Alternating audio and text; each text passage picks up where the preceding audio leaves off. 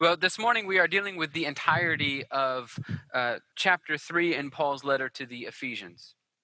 And what we have in this chapter is a prayer interrupted. Paul begins in verse 1, "For this reason, I, Paul, a prisoner of Christ Jesus, on behalf of you Gentiles." And right when he was about to report that he prays for the Ephesians, he gets distracted. And he launches into an aside that runs from verse 2 to verse 13. And finally, in verse 14, his rabbit trail comes to an end. And he returns to the sentence that he left unfinished in the first verse. And to make this connection explicit, he even begins verse 14 the same way he did verse 1. For this reason, he repeats. He's picking up his train of thought. I bow my knees before the Father. Paul is praying once again, just as he did at the end of chapter 1. He only got through one chapter before he returned to pray again, a fact that further highlights Paul's experience of desperation on behalf of the Ephesians. His hope that they will prove faithful in Christ is so strong that he continues to be overwhelmed by the urge to pray. And Paul's only recourse is prayer. It's the only recourse for any of us. But Paul's prayer is interrupted before it really even begins. His mention that he is a prisoner on behalf of the Gentiles in verse 1 sends his mind, scattered as it is by his concern for the Ephesians, down a rabbit trail. And we're going to follow him down this trail before returning to the content of his prayer in the latter half of the chapter. And what we will find down this trail is that Paul's not necessarily relaying new content in this tangent. For 11 verses, Paul just kind of recaps the content of chapter 2, which is that the Gentiles who once were separated from Christ, alienated from the commonwealth of Israel, and strangers to the covenants of promise, have, through Christ, become fellow heirs with the Jewish people, members of the same body, and partakers of the promise in Christ Jesus through the gospel. And this was a change that no one saw coming, especially not Paul. In verse 5, he calls it a mystery that was not made known to the sons of men in other generations. God has opened up salvation to the Gentiles through Jesus Christ. God was interacting with humanity in an entirely new way. This was a change worthy of repetition. This was a change worthy of a rabbit trail. And in these 11 verses, as I said, Paul isn't providing new content. Instead, he's taking the old content and he's reframing it in order to give it new life and new energy. He takes this grand mystery of salvation and he sets it in an even grander context. See, Paul's trying to inspire the Ephesians with a vision of what God is doing in them because they were losing heart, as Paul acknowledged in verse 13. They were feeling defeated and perhaps wondering why they were stubbornly clinging to Christ if doing so was costly to them and making their lives difficult, miserable even. The motivation to cling to Christ, even when it requires self-sacrifice, and even when it means being considered an ignorant pariah by a culture opposed to Christianity. The motivation to cling to Christ comes, Paul says, when you consider that God has set your life within a cosmic context, with cosmic implications for your actions here on earth. It becomes necessary to widen the frame of vision when Christians seem to lack influence in their surrounding world. There can be a number of reasons for this loss of influence. It could be that the cultures become antagonistic or apathetic to Christianity, as was probably the case for the Ephesian Christians. It is not taken seriously and therefore easily ignored, and Christians can shout all they want, but they're only yelling into the wind. Or it could be that a Christian finds herself in a season of life where circumstances have left her limited and isolated, as is often the experience of the elderly in nursing homes or the sick in hospitals or at home. Or I might suggest it could be the experience of a church that is trying to figure out how in the world we can live and love our neighbors and each other when a pandemic has forced us to maintain 6 feet distance and minimize our community exposure. In each of these scenarios where Christians feel a loss of influence, a loss of contact with the world, questions of purpose naturally arise. What good is my faith when my life lacks purpose, when no one takes me seriously, or I can only lie in bed and wait for people to come and visit me, or I don't want to leave my house because my family or I might get sick? What motivation is there to live a Christian life of discipline, sacrifice, and prayer when your relationships disappear? When your contact with the outside world is minimized? And that question finds an answer in verse 10, where Paul says this: through the church, the manifold wisdom of God is being made known to the rulers and authorities in the heavenly places. In the heavenly places. You didn't expect Paul to say that.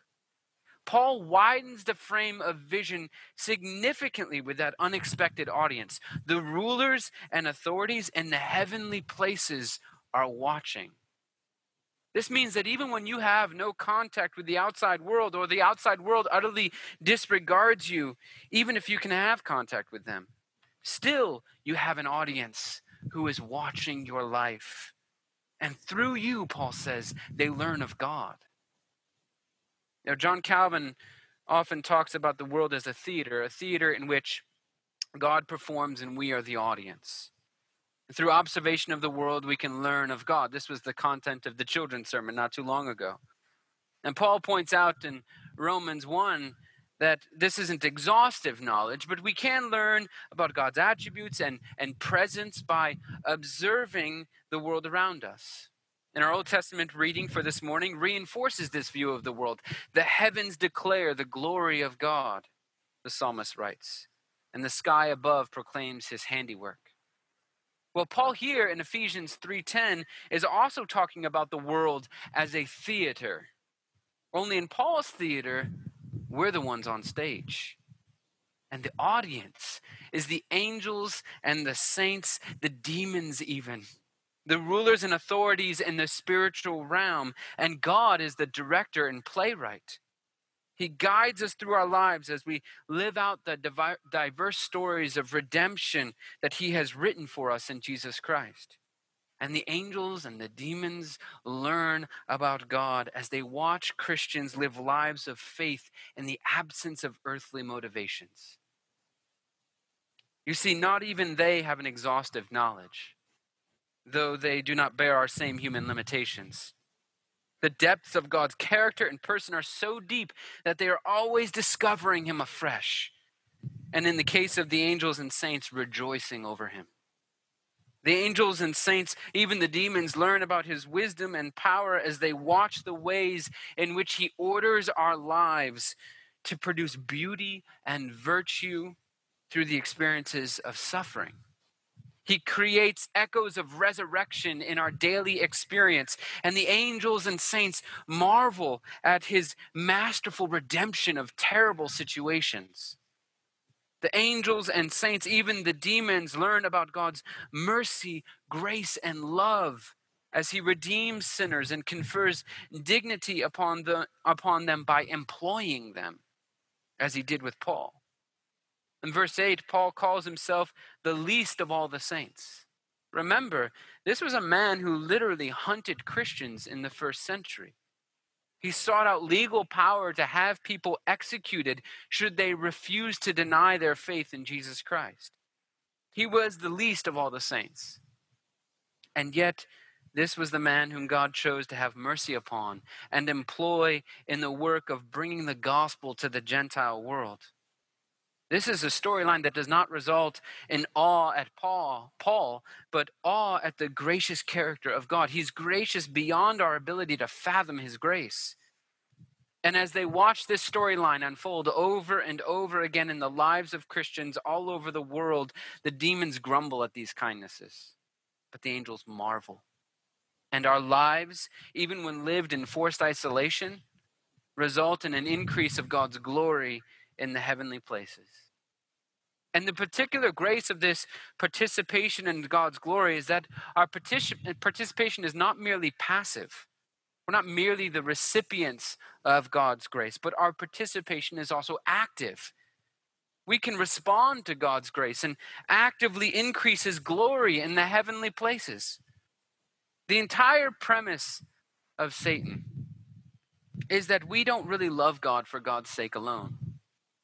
So he truly believes this. We don't love God for God's sake alone. We love God because he gives us things. This is the very thing that Satan says of Job. Take everything Job has and he'll curse you. He doesn't love you.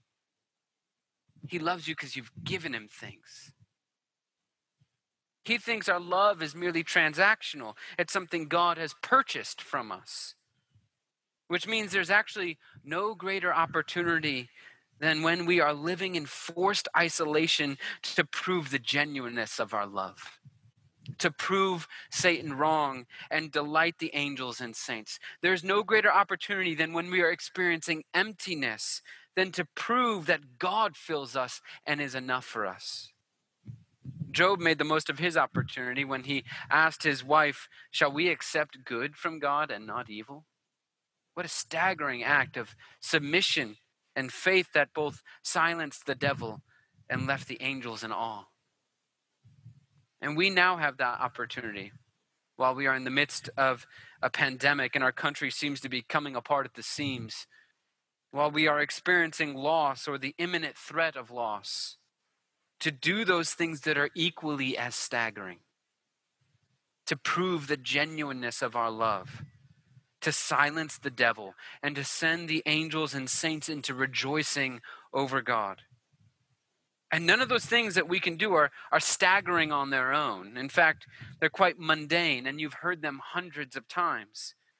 But it's the circumstances in which they are practiced that make them staggering. To do these things now is scandalous. We can pray.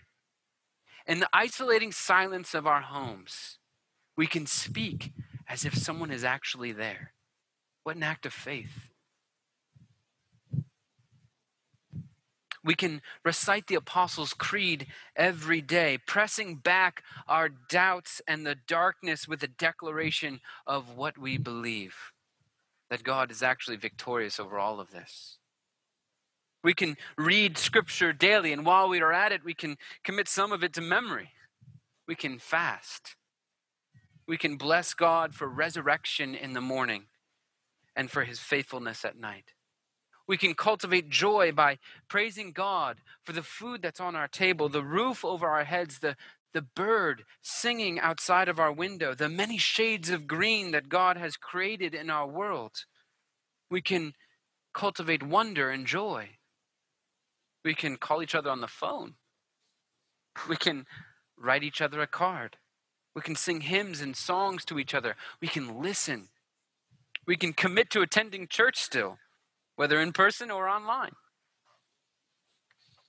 We can continue to give our money away despite the volatility of markets. We can bake each other bread. We can grocery shop for those who are at higher risk. None of these things are extreme. None of them. But the Christian life does not consist in extreme action, but rather faithfulness in the mundane regardless of the circumstance. When the circumstances of life are threatening and isolating, the mundane things actually become radical. Mundane things take on new life. Mundane things faithfully done cause praises to echo through the heavens. That's what Paul's saying. But Paul knows that external motivations fade. And even the glorious thought that the angels and saints learn of God through us can be muted by the anxieties of this world, through the ongoing grind of a pandemic, through the projections that this will last for many months. And so Paul remembers his prayer. He remembers why he was going to pray. Because what will support a life of faithfulness is not external motivations. What will support a life of faithfulness is knowledge of the unknowable, knowledge of the love of God. Paul calls the love of God unknowable in verse 19, not because it's foreign or strange, but because it's beyond our ability to comprehend its fullness. You really have no idea how much God loves you and what he does for you on a daily basis because of that love. You have no idea. The only comparison I can think of is the relationship between parents and their children. Children have no idea, not the slightest clue, what their parents do to provide for them. They go to sleep at night when there's a pile of dishes in the sink, toys are still on the floor, dirty laundry is unsorted and on the laundry room floor, bills are unpaid, the toilet is clogged, shoes are scattered all over the house, the dining room and kitchen are a mouse buffet, and when they wake up, the dishes are clean. The toys back in their basket. Their clothes are clean and folded. The crumbs have been swept up. The bills have been paid. The toilet flushes again. Shoes have been reunited with their match. And breakfast is waiting for them on the table. They have no idea how much their parents love them and work to provide for them. And our relationship with God is the same way, but only on a cosmic level. We go to sleep at night and don't think twice about whether we'll wake up in the morning. And we usually do wake up. But it's only because in the night, God commanded our lungs to pull air 7,000 times. And 21,000 times he told our heart to beat. We really have no idea the extent of his love for us. We haven't the slightest clue about the innumerable ways in which God has spared us from some tragedy or prevented some evil thing from happening to us. We don't know because he intervened, and we'll probably never know. And neither do we see or acknowledge every good thing that God has done for us. It's more than we can even imagine. But Paul wants you to at least know that you don't know, because in that admission is where the wonder begins. You have no idea how much God loves you. And Paul's prayer for the Ephesians and for you is that the Holy Spirit would work deep within you, in your inner being, he says in verse 16, so that through faith in Jesus Christ, he might take up residence in your hearts, and his love for you demonstrated on the cross would be the starting point in your pursuit of God. And beginning with this love of Jesus Christ, Paul prays that your understanding of God's love would only grow from there. That our weak and feeble minds would be strengthened by the Spirit to comprehend what Paul calls the breadth and length and height and depth of Christ's love, to know what is ultimately unknowable. Because if you can even get a glimpse into the extent of his love for you, then you will be filled to the brim with contentment and peace and satisfaction and boldness in this world. You will neither need nor want anything else, which is exactly where we need to be when all around us everything seems to be uncertain and falling apart. He fills us with his love so that we can experience emptiness and still praise him, which in turn causes the angels and saints to praise him. Together with the angels and saints, we glorify God with one voice. The air becomes thick with his praise. This is heaven and earth coming together to fulfill the purpose for which God created the heavens and the earth in the first place, to glorify him. He created a theater to display his glory, and when we praise him despite our circumstances, when we remain committed to the mundane disciplines of Christianity, when it would be easier to drift away from Christ and his church, then we are fulfilling the purpose for which he created us. Then we are really living. And then we will be truly happy in this world and in his love. To him who is able to do far more abundantly than all that we ask or think, be glory in the church and in Christ Jesus throughout all generations, forever and ever. Amen.